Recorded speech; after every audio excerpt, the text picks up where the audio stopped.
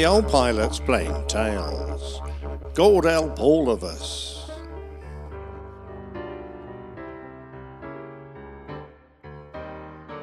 Earlier this year, we heard the sad news that a great air race using electrically powered aircraft was cancelled. Although 30 teams had entered to compete, the organisers were unable to secure safe passage through the countries en route. A sad state of affairs when this second great air race was left with nowhere to go. The second, I hear you ask? I wonder, dear old pilot, what was the first? Well, sit back and I'll tell you. The year was 1919 and the world was just settling down following the armistice after the First World War. The Prime Minister of Australia, Billy Hughes, was attending the Paris Peace Conference, and he had experienced flying for the first time. Much enamoured by the event, he imagined what benefits could be derived from regular flights from the mother country to Australia and back, carrying passengers, goods, airmail and such. He cabled his government. Several Australian aviators are desiring of attempting flight London to Australia. They're all first-class men and very keen. Your thoughts? Only 4 weeks later, an official statement was released. With a view to stimulating aerial activity, the Commonwealth Government has decided to offer £10,000 for the first successful flight to Australia from Great Britain in a machine manned by Australians. The Great Air Race was on. The Australian press created an avalanche of negativity. A circus flight, they called it. Billy Hughes has another terrible idea. A complete waste of money and bad news for all, were just a few that appeared on a regular basis. Overall, it was the opinion of most scribes that no aircraft was capable of a flight halfway across the globe in less than 30 days and over a distance of 11,000 miles, that's 18,000 kilometres, when the world record was less than a third of that. Impossible, impossible, impossible. However, within 5 months, 6 groups of Australian war veterans had paid their £100 entry fee and signed up to have a go. As for the route to be followed, the press described it thus. The Air Ministry route number 1 to India, then onwards. The start will be made from Hounslow, and the machines will then fly across France down to Pisa, from then to Capua and Taranto, from which later place the machines will make for Valona in Albania and proceed down across Greece and hence to Cairo, then to Damascus and Baghdad, and onwards to Karachi, Delhi, Calcutta, Rangoon and Singapore, at which latter place there is a control. From Singapore to Batavia and along the Dutch East Indian Islands to Timor, and then the last stage across to Port Darwin, Australia. The journey was considered one full of dangers, and the pilot who makes it may well, it was written, be proud of his achievement. It was at 11:44 on October the 21st that the first took off. Flying a Sopwith Wallaby, a large single-engine biplane designed specifically to compete in the race, was Captain George Matthews, with Sergeant Thomas Kay as his mechanic. The aircraft was powered by a Rolls-Royce Eagle 8 engine and closely resembled the earlier Sopwith Atlantic, but they had dispensed with the passenger accommodation and much of its emergency gear. They received a message from the Australian Prime Minister, who wanted to wish you and Sergeant Kay every success in your adventure. Plug on day to day, doing your best, but do nothing foolhardy. The Wallaby was well fitted out with instruments and described thus. Beside the usual engine one, the compasses and the airspeed meter, there is a turn meter, which, by recording the difference of air pressure on the 2 wingtips, tells the pilot if he's keeping on a straight course when he's in a mist. There is a flow meter recording the rate of consumption of petrol, which works out at about 15 gallons an hour. a spirit level for sideways motion, and an inclinometer for measuring the angle fore and aft, as well as an azimuth mirror for checking the compass by readings from the heavenly bodies on a system patented by Captain Matthews himself. The window below the pilot, too, is marked in degrees so that he can observe the direction of drift. There is a wheel at the side for altering the angle of the empennage in flight. The modern pilot, especially if he is also the navigator, has plenty to attend to. After their departure from Hounslow, they were obliged to descend near Cologne. It was reported that some speculation as to the reasons for landing there has been occupying the minds of many interested in the flight.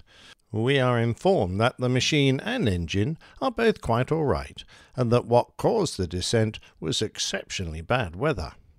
Continuous bad weather kept the Wallaby at Cologne until November the 2nd. They next arrived in Belgrade, Yugoslavia, which was in a state of turmoil due to post-war devastation. Local policemen thought Matthews and Kay were Bolsheviks and arrested them, confiscating their passports. The men were held in captivity for 4 days before being allowed to continue on to Constantinople, a journey delayed by a lack of petrol and then an oil shortage. On landing, they noticed a leak in the water jacket, which they ingeniously filled with Wrigley's chewing gum. Once moistened, the chewing gum became pliable, and, when mixed with asbestos and secured by copper wire, it became the perfect filler. Despite harsh weather conditions and more technical malfunctions, their journey proceeded relatively smoothly until they arrived overhead Bali, only 1,000 miles short of their prize. The delays had cost them dearly, but then, trying to land, they crashed into a banana plantation.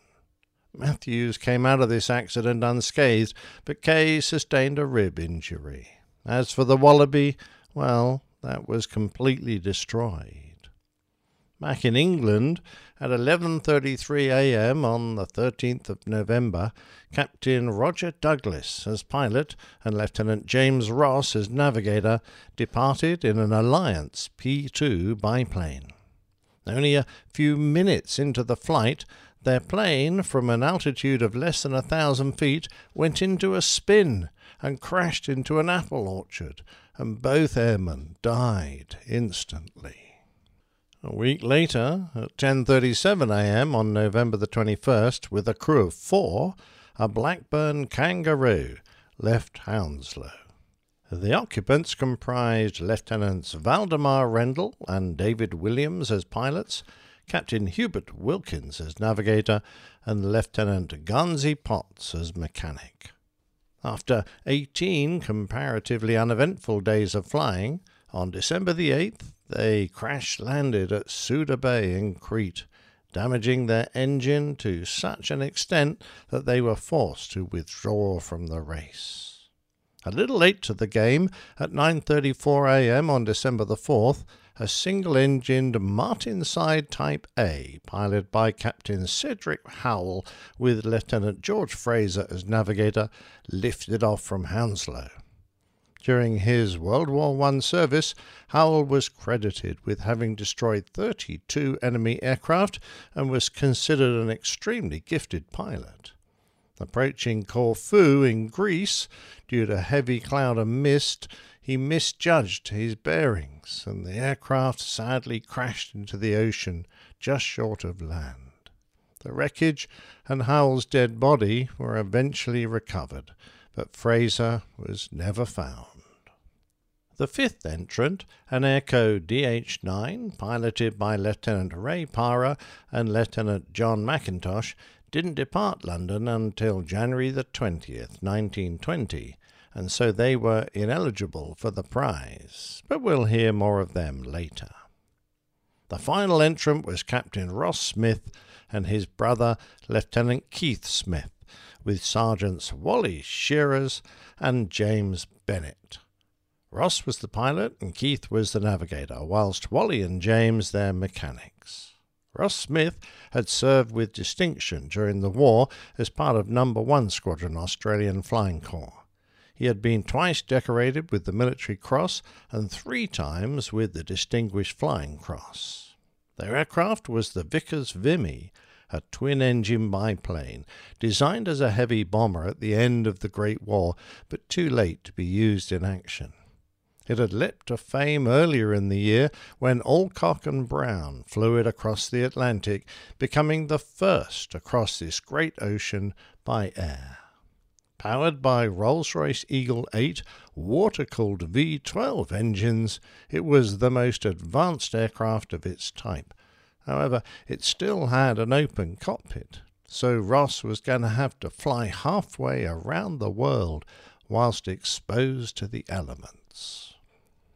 Prior to takeoff, their World War I biplane had been painted on the wings and fuselage with the registered letterings Golf, Echo, Alpha, Oscar Uniform, which was a recent requirement for all international aircraft. Ross Smith quipped that what this really stood for was God help all of us. When they finally departed on this epic adventure, Keith Smith wrote, "Climbed over Hounslow for 10 minutes getting height, meanwhile realizing weather conditions were not very nice. Ross picked up his course and we were really started. General conditions became worse, and for the first hour we saw no recognizable landmarks." The story his diary tells is incredible. Over Abbeville they found a line of dark, heavy storms which they tried to fly beneath, but the snow was too thick and their pitot tube got choked. On the 5th attempt they managed to climb clear of the weather, but then had to navigate just by compass, and the temperature was freezing, their thermometer showing 25 degrees of frost. Heavy cloud, rain squalls, snowstorms, and blinding, unbearable heat were to be their constant companions throughout the duration of their journey. Landing at various airfields, racecourses, and open fields along the route also presented problems, but taking off was often a bigger challenge. On several occasions, the ground was so heavy and the planes so saturated in mud and slush that they were lucky to get airborne at all. Together with his brother and their 2 mechanics who were constantly patching up the aircraft, they remained on course throughout their journey despite 9 additional unscheduled stops that they had to make. Their accommodation was often rudimentary, which made sleep difficult, and they had to refuel and maintain their machine themselves, often lugging big barrels of petrol up to the high fuel tanks. Flying the aircraft in the open, Ross Smith struggled with the constant changing weather. To reduce weight, they decided not to carry any radio equipment, and so they had no way of anticipating weather ahead, and using only a handheld compass to guide them, they were often flying blind. As detailed flight maps of the route were not available at the time, Ross and Keith Smith used whatever they could find, often basic hydrographical maps, which were more suited to ocean navigation than flight. The crew were fully exposed to the weather, with the result that the maps suffered during the many storms encountered, particularly from Calcutta onwards. As they progressed, Keith kept track of the days. Bangalore, 20th day. Singapore, 22nd day. They had planned to arrive in Darwin on the 29th day, just 1 day in hand. But in Surabaya they were bogged down in deep mud and were stuck. In desperation, they persuaded the locals to dismantle their homes and use the woven rattan walls to make a runway, and at last they were off again. On the final and most dangerous leg over the water, 180 miles off the coast of Port Darwin, they sighted HMAS Sydney, a tiny speck in the Timor Sea below them. The ship was positioned to guide them towards Port Darwin, but the men were perfectly on course. proof of wonderfully accurate navigation on the part of the aviators, according to Captain H. Haley of HMAS Sydney. The brothers, who had no radio on board, decided to drop a message in a bottle to the captain below to let him know that all was going well. Using string and a hastily made parachute, they dropped the bottle, which landed in the sea near the ship. It read, "The air, 10-12-19, Vickers Vimy. The commander, HMAS. Very glad to see you. Many thanks for looking after us. Going strong. Keith Smith, Ross Smith, Sergeant J. Bennett, Sergeant W.H. Shears." Their arrival in Darwin was reported in newspapers around the world. Flying high and strong, the Vickers Vimy, manned by Captain Ross Smith and his companions, crossed the coast of Australia at 3:20 p.m. on Wednesday. Less than half an hour later, it had landed on Australian soil at the Fanny Bay Aerodrome. The weather was fine, and the scene presented as the gallant airmen came safely to earth was very picturesque. Practically the whole of the population of Darwin and the surrounding districts were assembled to witness the great event. Captain Smith and his companions were cordially welcomed, but not before the crew had taken time to fill out the required quarantine and customs reports. Hundreds of cable, wireless and telegraphic messages of congratulations on the accomplishment of their great feat awaited them, including the one from the Prime Minister of Australia. "We offer our heartiest congratulations to you and your companions on winning the greatest race in the history of the world, and on the skill, gallantry and endurance you have all shown. We are particularly proud to feel that the first to fly from England to Australia is an Australian." On the 27th of February 1920, Ross Smith received the prize of £10,000 on behalf of himself and his crew. The Vickers Vimy was then flown to Adelaide and is now on display at Adelaide Airport. Ross and Keith Smith were awarded knighthoods by King George V. Mechanics Wally Shears and James Bennett received Air Force promotions. It was only 2 years later that tragedy struck. Sir Ross Smith and James Bennett died testing a Vickers Viking amphibian aircraft which crashed in Byfleet soon after taking off from Brooklands Aerodrome. By coincidence, the same aircraft type also killed John Alcock, who I mentioned earlier, the first pilot to fly across the Atlantic. Smith received a state funeral and is buried in Adelaide. But what of the DH-9 that left England too late to compete? Well, the aircraft finally completed the flight, the first by a single-engine machine, in an epic 206 days, earning Lieutenant Ray Parra the sobriquet Battling Ray. Although late and well outside the time limit, the crew were awarded a consolation prize of £1,000. The DH-9 has been restored and can be seen on display at the Australian War Memorial in Canberra.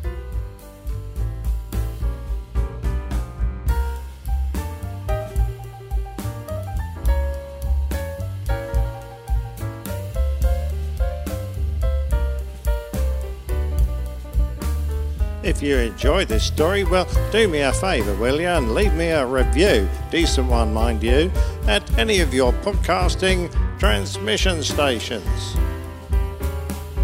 Now, Plain Tales is a feature segment of the Airline Pilot Guy show. I think you know where to find that. airlinepilotguy.com.